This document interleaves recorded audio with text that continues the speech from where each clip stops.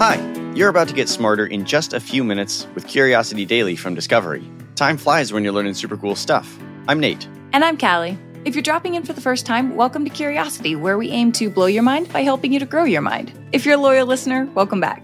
Today, you'll learn about a new discovery that explains what causes octopuses to go into a death frenzy when they have kids, how air pollution sensors could help track invasive species, and how fungi could save entire ecosystems. Without further ado, let's satisfy some curiosity. Did you know that most species of octopus have their numbers go down after reproducing? I did not know that. Seems a little counterintuitive. Wouldn't the numbers be going up if they're reproducing? That would definitely make more sense, but as it turns out, in many species, as an octopus mom's eggs get close to hatching, they stop eating and go into a frenzy of self-destruction, beating themselves against rocks, ripping at their own skin. They'll even chew up bits of their own arm. Okay, that doesn't just seem counterintuitive, that seems super counterintuitive. Why would they do something that, at least on the surface, would hurt their ability to take care of their babies? Well, that's the million-dollar question. Researchers have been scratching their heads over this behavior for years. Some theories suggest the octopus mother's dramatic death displays draw predators away from the eggs. Others think the mother's body releases nutrients into the water to nourish the little ones. But the most likely explanation, according to Zi-Yan Wang, an assistant professor of psychology and biology, is to protect the babies from their own cannibalistic relatives. Wait, octopuses are cannibals? They definitely are. If the older octopuses stuck around, they might end up eating all of each other's young. It's like a family reunion gone just terribly wrong. So the mother's death protects the baby octopuses from becoming an all-you-can-eat buffet. Yeah, that paints a picture. But why do these octopus mothers go to such extremes in self-destruction? Well, here is where it gets even more interesting. A study conducted in 1977 found that the mechanism behind this self-destruction lies in the optic glands near the octopus's eyes. These glands control the fatal frenzy. If the nerves to the optic gland are cut, the mother octopus abandons her eggs, starts eating again, and lives for another 4 to 6 months. So it's all about the optic glands. But how do those little glands control such dramatic behavior?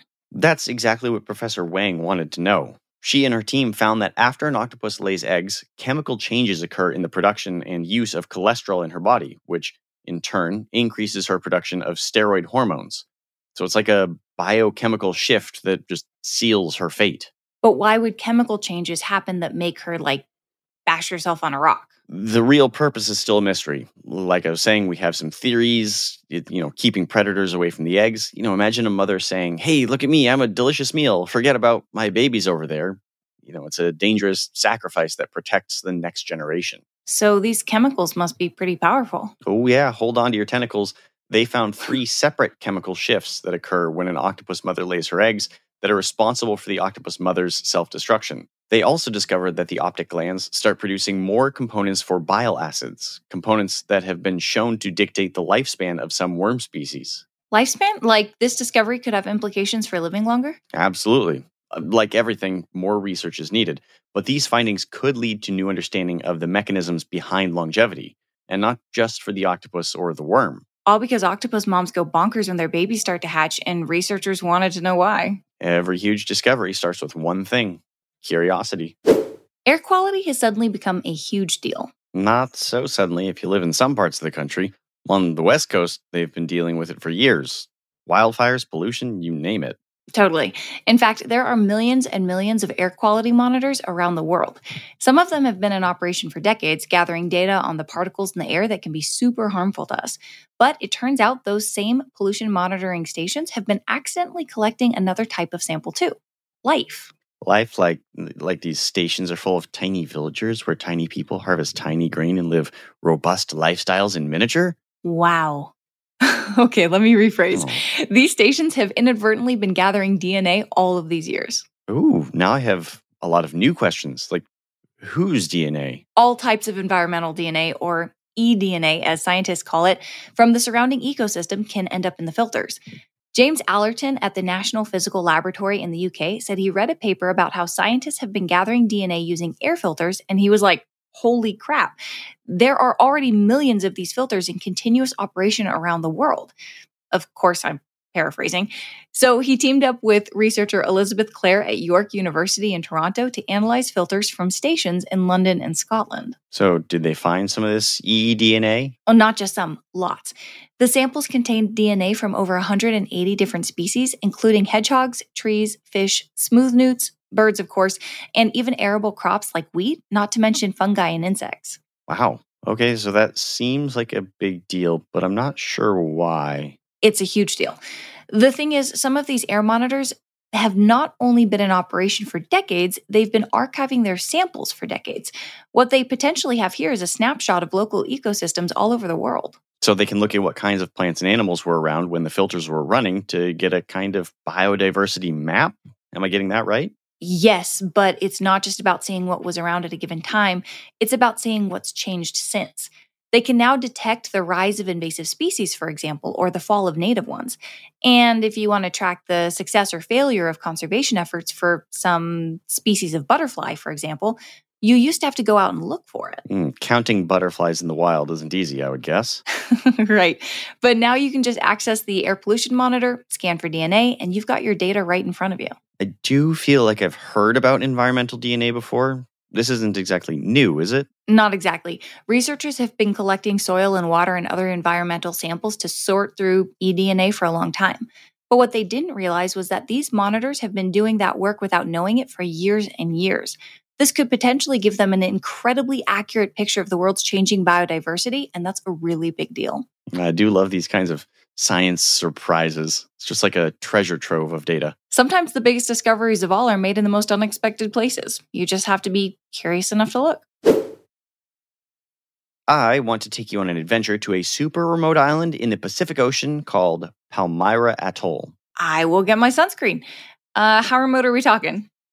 All right, well, I'm afraid this might have to be a journey of the mind because if you want to go there in person, first you head out to Hawaii. That's pretty far. Then you head about 1,000 miles south.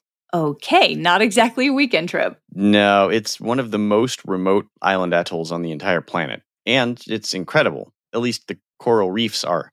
Life under the water around Palmyra is pristine and flush with life. They're the stuff of legends. Literally some of the most pristine reefs anywhere in the world. Sounds awesome. So far, so good. Yeah, but I'm not taking you there to go snorkeling. We're going above ground where conditions aren't so great. Coconut plantations in the 1800s brought in invasive palm trees that just wrecked the rainforests.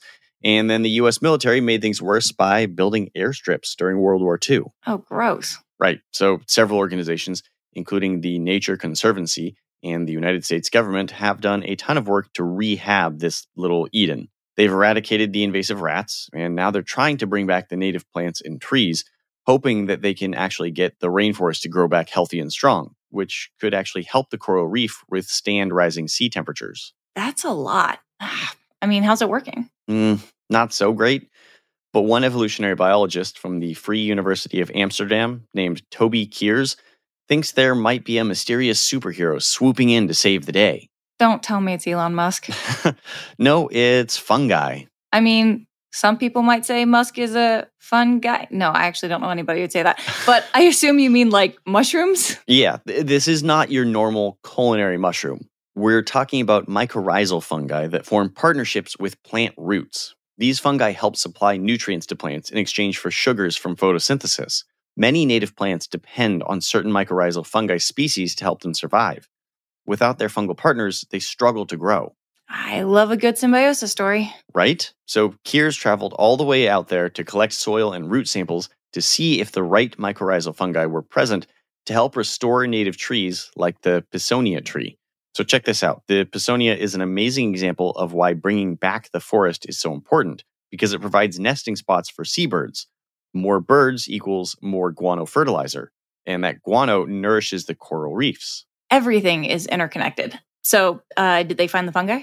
Initial results look promising. Mycorrhizal fungi seem to be there, especially under native Pisonia trees. They still need to analyze the species to know for sure. But here's the bigger picture. Island habitats are being totally wrecked. These ecosystems hold around 20% of the world's biodiversity, including many species that literally don't exist anywhere else on Earth. And islands are some of the most damaged, disturbed ecosystems on the globe. So Palmyra could be an amazing test case. Exactly. And to bring it full circle, researchers have had some luck with getting rid of invasive species and mixed luck bringing back the good native plants.